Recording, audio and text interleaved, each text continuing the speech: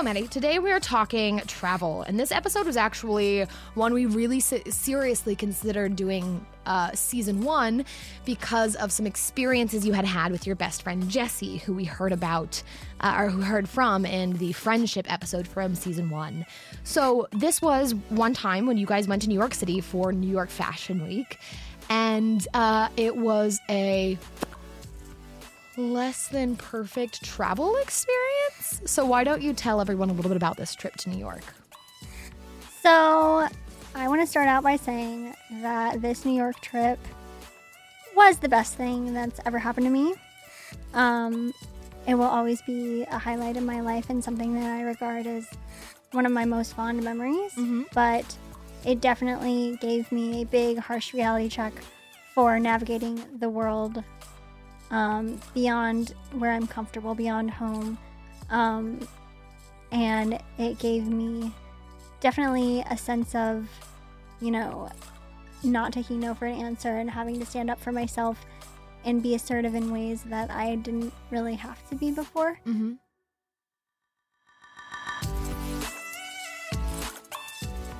So whenever you book a flight and you use a power chair or any kind of mobility aid that is going to be flying with you, you have to book at least 24 hours in advance the make and model of every single piece of equipment that is getting on the plane. And I booked a month in advance. And, this was a big trip, a big opportunity to go to New York Fashion Week. It was your first big trip from home too. Yeah, and I was going to my favorite city. Favorite person. Yeah, that I dreamt about my whole life, and I was finally doing it, and I was so excited. But I was also so scared because, everybody always tells you, people are mean in New York, it might not be accessible there. And a part of me was just it's not really accessible here too, and there's things that I can't do here. But a part of me was scared because I was scared I was going to go to this place that I dreamt of all these years, and everybody was going to be right, and it was going to be too hard, and I wouldn't be able to do it. But navigating the city wasn't the hardest part of this trip. Navigating the airlines was more the difficult part of this process. So when we booked our flight, we booked originally on a direct flight, and when we got to the airport, they waited until 20 minutes before we were about to board, and somebody came up to us and said, "Ma'am, I just wanted to let you know you're not going to be able to get on this flight today." And I was like, "Why is that?" And they said, "Your power chair make and model will not fit on the cargo door. It won't be able to get through." And I said, I booked this flight a month in advance with the make and model. I thought that was why I did that, so that, the airline would check and make sure that I wasn't booking on a flight that I wouldn't be able to get on. And they were like, "Oh, we just realized this. We're so sorry. The only thing we can do is, we could maybe get you on this departing flight that is going to Chicago first and then to LaGuardia, but they're leaving, right now." And so Jessie, she's like, "Well, you better stop it." So we get on this flight, and, everybody's pissed because we're delaying their flight. But then we get to Chicago, and Jessie specifically asked, is her chair, how can we be sure her chair makes it onto this next flight? And they're like, "Don't worry, ma'am. We're good at that. We make sure that it's going to happen." And we finally get to New York at around midnight. And after we got off the plane, we go to claim our luggage, and I'm still in this, they put me from the aisle chair into this giant wheelchair that is a transport chair, but it's literally 6 of me could have fit in this wheelchair. And I'm not sitting up very well. I haven't been in my wheelchair for hours at this point, and my wheelchair isn't just a chair that moves. It's a chair that is specifically molded to the contour of my body. It supports me in all the places that my muscles need the extra supports. And it also, carries all the things that I need, like oxygen. and I didn't have that readily available to me. So I was under oxygenated. I was tired. It was late, and we're waiting for our baggage and everything to roll out, and my wheelchair never does. And so Jess is like, I'm going to be right back. I'm going to figure it out. So she goes and asks people in special service if, where our luggage is, where is my wheelchair? And they said, we don't have another chair. Like, it must have gotten left behind. And so Jess automatically starts freaking out and is like hysterical. And I realize what's happening. And I'm like, oh my gosh, like, how could this happen? Like, what are we going to do? And so they tell us, like, okay, ma'ams, like, we'll figure this all out in the morning. Like, just go back to your hotel. And I'm just like, I would love to, but I'm in a wheelchair, so I don't know how expect us to get there if I don't have a way of walking or, doing any of that. So they didn't have your legs. They didn't have my legs. They literally left my legs in Chicago. And they didn't understand that. And it was like they weren't really sorry for what they had done. And they didn't apologize. They were just like, ma'am, like, you need to not raise your voice. And not only did they not have my wheelchair, but they didn't have any of my breathing equipment. And I can't go to sleep at night without that. Like, I could die in my sleep. This isn't like you don't have your shampoo. This isn't like I don't have the outfit I wanted or the shoes I wanted, like if they misplaced luggage. This is, I don't have my lungs. Your lungs. I don't have my legs. These are body parts, pretty much, that they left in another, like, they left across the country. And I don't know where they are. I don't know if they're lost. I don't know if somebody's watching it. I don't know.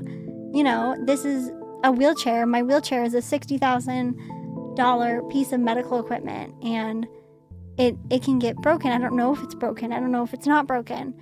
And they just didn't understand what they had done. And it was just like they just didn't care.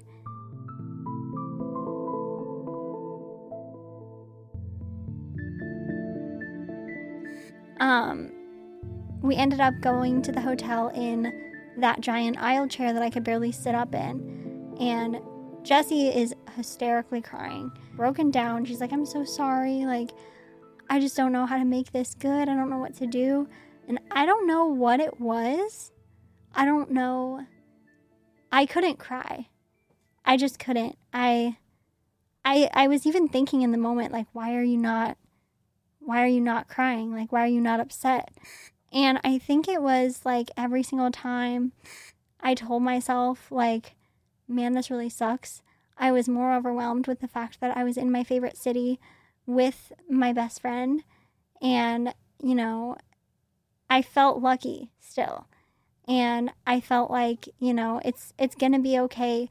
You guys are going to find a way to make this work. You always do. And, I knew that if I let myself cry in that moment, if I let that defeat the good that was happening, then I wasn't going to really enjoy this trip for what it was, and I wasn't going to, take in what was happening around me.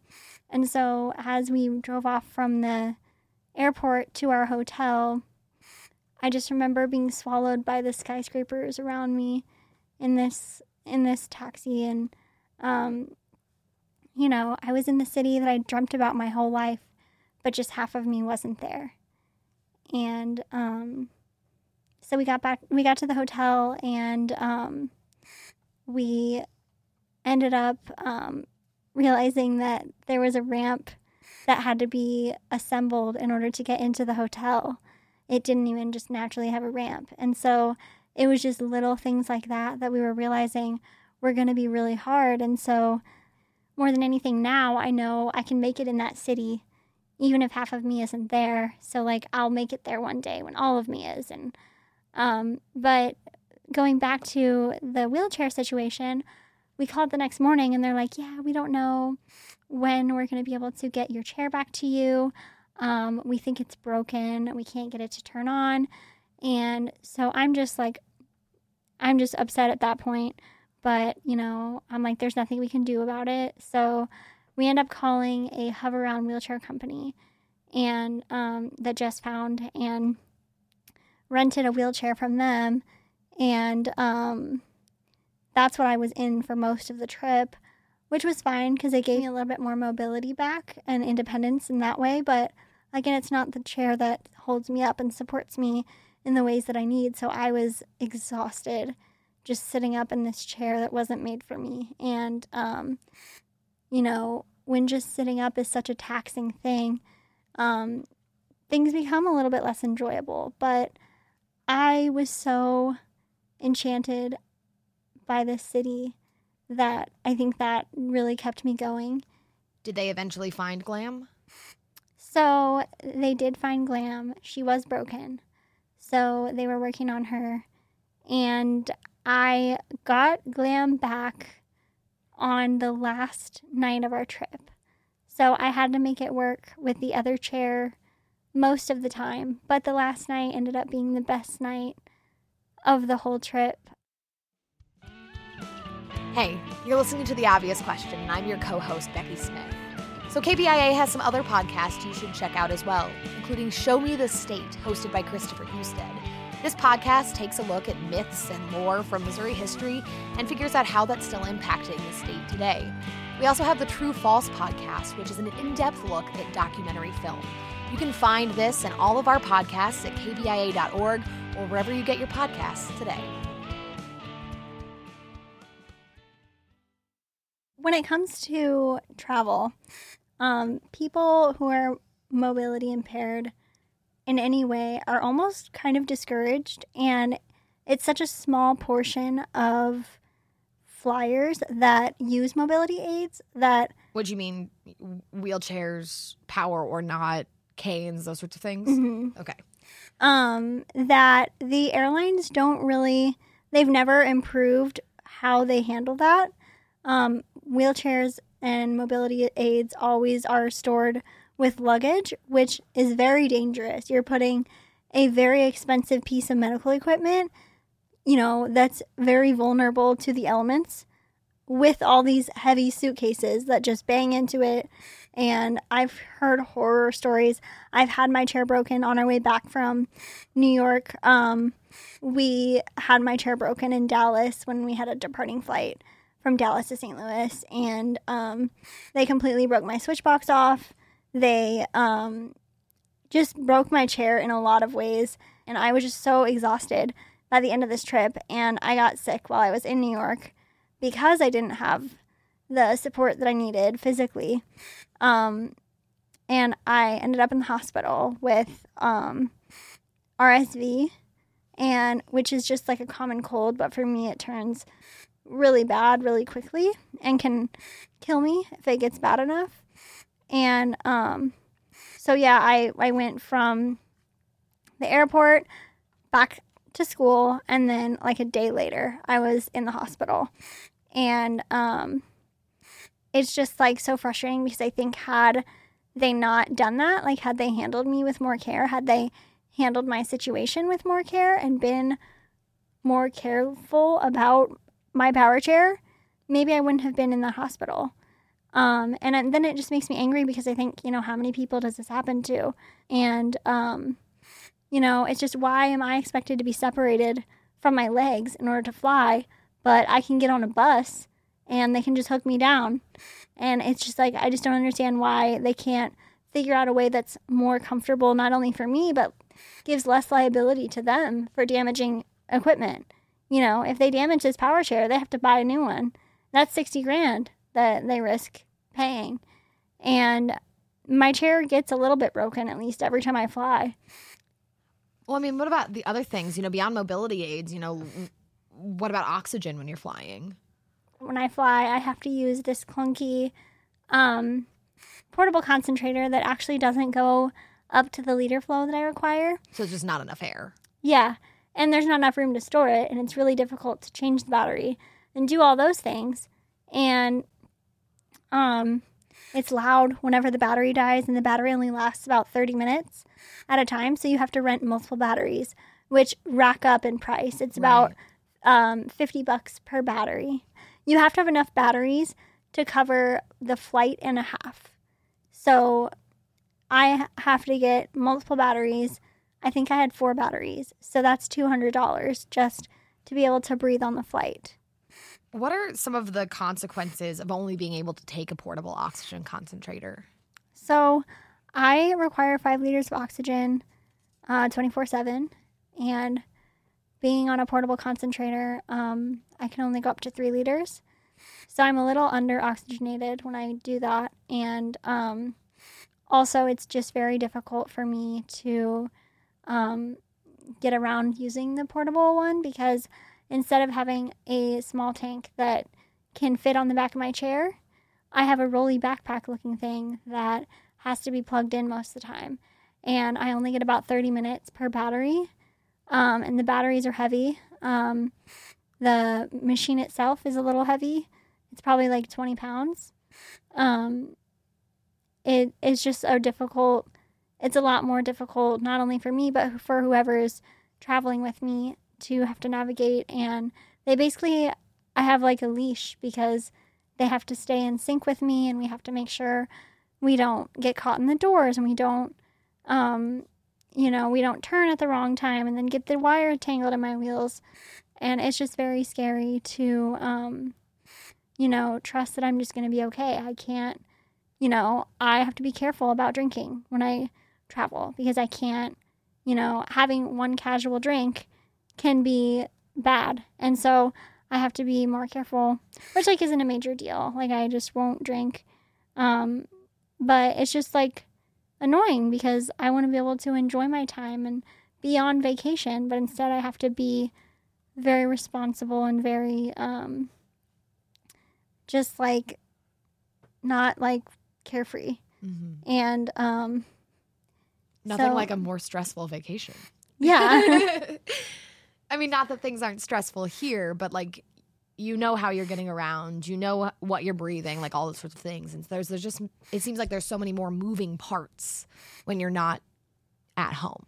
Yeah. Which is crap because why shouldn't people with disabilities travel? Why shouldn't they be in all these places? But it's been made so hard. One barrier after another barrier after another barrier after another barrier to even get somewhere, let alone enjoy your experience there. Also, an experience I had with airport special assistance people. I went to LA in January with my friend Natalie, and I was being flown out for Pretty Little Things International Women's Day campaign that I was a part of, and it was this exciting trip. I was so ready to do it, and I called the airport 24 hours in advance, like I said, to make sure that everything was fine, that they knew the make and model of my chair, and that this flight was going to be able to hold it, because this is a big fear of mine now that that's happened in the past. And they're like, yeah, that should be fine, Natalie. And I go, oh, actually, I'm Madison. And she's like, okay, well, it says that your friend Madison here uses a power wheelchair. And I said multiple times throughout this conversation that I was Madison and I use a power wheelchair. And it couldn't click in this woman's head that she could be having a rational discussion with a person that is talking about their own medical equipment. I couldn't possibly be Madison and also have an intellectual conversation about this. Right. And so that was very frustrating for me. I actually did get angry and I did get snippy with her on the phone because I was like, that's absolutely ridiculous. You should be able to have an adult conversation with a person that uses a wheelchair. What year are you living in? Right. And also even when we're at the airport, people always want to talk to whoever I'm with, but they don't want to answer to me. And I'm like, no, they don't know shit about my wheelchair. I'll be able to tell you about my wheelchair. And so it's just kind of frustrating to, not be taken very seriously because of what I look like. And it's very belittling. I'm called sweetie and those kinds of things. And they ask my friends how I want to be lifted instead of me. And so it's just very frustrating all around to kind of be regarded as, an object in a chair and not a person that is getting on a flight. Yeah. Support for KBIA and for the Obvious Question podcast comes from Kilgore's Medical Pharmacy, locally owned and supporting the community with delivery, a drive-thru, and 3 locations in Columbia and Ashland, and the Sync program for medications. Learn more at kilgoresrx.com. Kilgore's, we make you feel better. You know, Maddie, we've talked a lot about airports, and I want us to talk a little bit about like ground transportation too. And so we went to Baltimore recently for a conference together, and they have accessible taxis there, but we did run into some problems. So there honestly aren't a lot of accessible last minute taxi type vehicles available like anywhere. But I kind of expected Baltimore, a bigger city, to have those things more readily available than they do here in Columbia, at least. Like, again, here in Columbia, it's about a 45-minute wait, and it's also expensive to do that.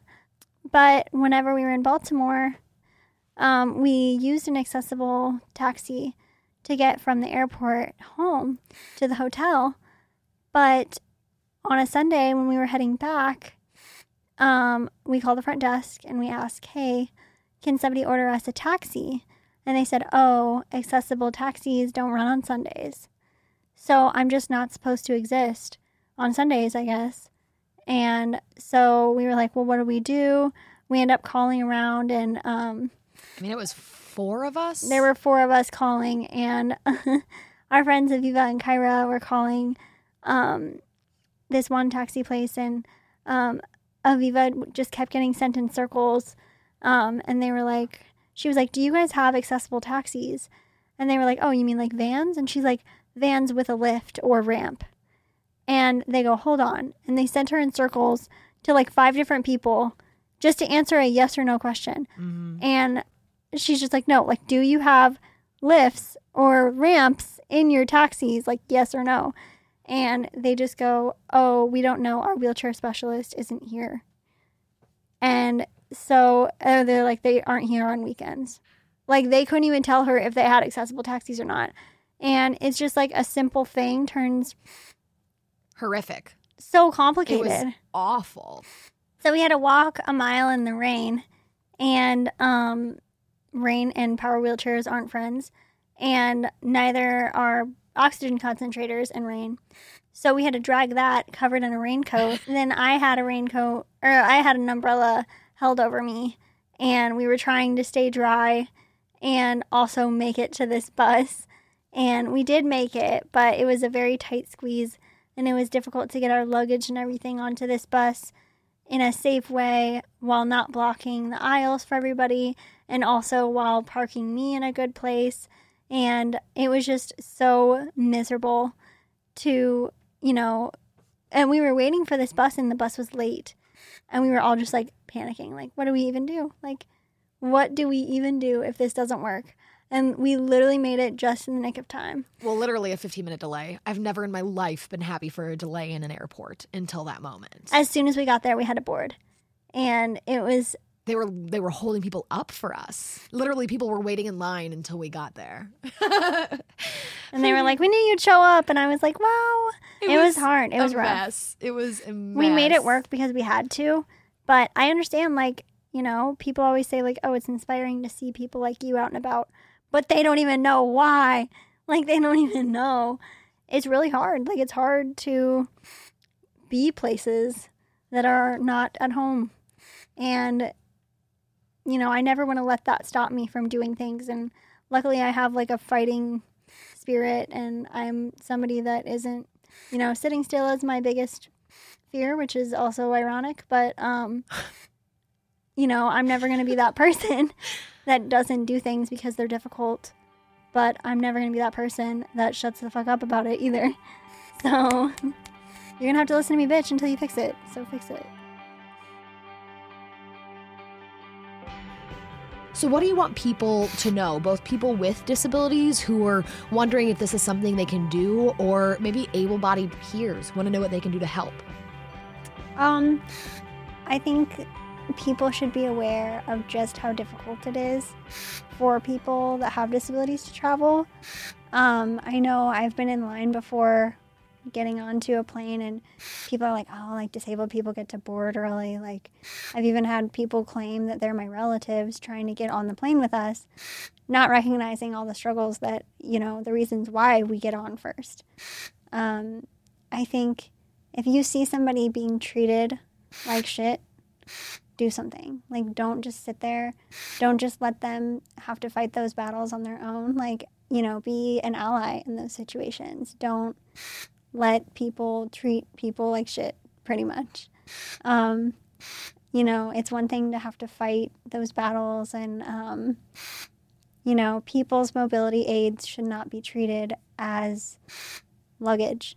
These are literal body parts, and they're things that make people feel safe and whole and complete. And, you know, without them, when they're misplaced or damaged, it really affects the quality of a person's trip. And, you know, it's just honestly ridiculous in the fact that we haven't made any progress in how well people that have disabilities are treated on flights, and really effed up. And I don't know why more people aren't doing things about it, because I wrote an article about this in Cools magazine that I think August, and between January and April, the number of chairs that were damaged was over 2,000 just in the US, and that is ridiculous. That's so many chairs, and that's so many people's entire trips that are messed up, and that's potentially ruined.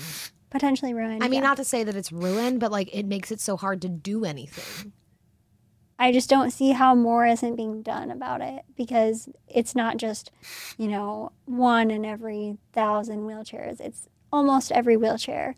And there's such a low percentage of people that do fly because they're unable to do so in a way that's safe for them and their equipment. And the equipment that we have costs thousands and thousands of dollars. And to have that broken and potentially not replaced for months at a time really affects our whole life and our health. You have still fought back against this system that tries to disable you, right? That doesn't treat your wheelchair, doesn't treat Glamatron like she's, you know, anything more than luggage. But what is your note to other people who use mobility aids, other people in chairs? What do you want them to know about traveling? I want you to know that in some situations, being confrontational is the only option. And I used to be very passive. I used to be very, go with the flow, just, stay calm. And I used to be used to the whole idea of, oh, I can't always do this, so it's not a big deal. But, situations like these reawakened that fire in me. That's no, this isn't okay. I made it here. I want to be here. I deserve to be here. And I'm not going to just let myself be treated that way anymore. And sometimes you just have to be an asshole in order to get taken care of, and that's just a fact. Because the things that you're fighting for are basic human rights, and so you shouldn't have to even ask somebody to do those things. So you're not being an asshole, even though it feels like that. It's okay to be confrontational. You should be angry. You have every right to be. We should all be angry. We should all be pissed. There's already so many things that we can't do. Flying shouldn't be one of those things.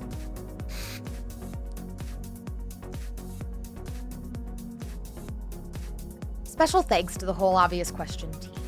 This episode was produced by me, Becky Smith.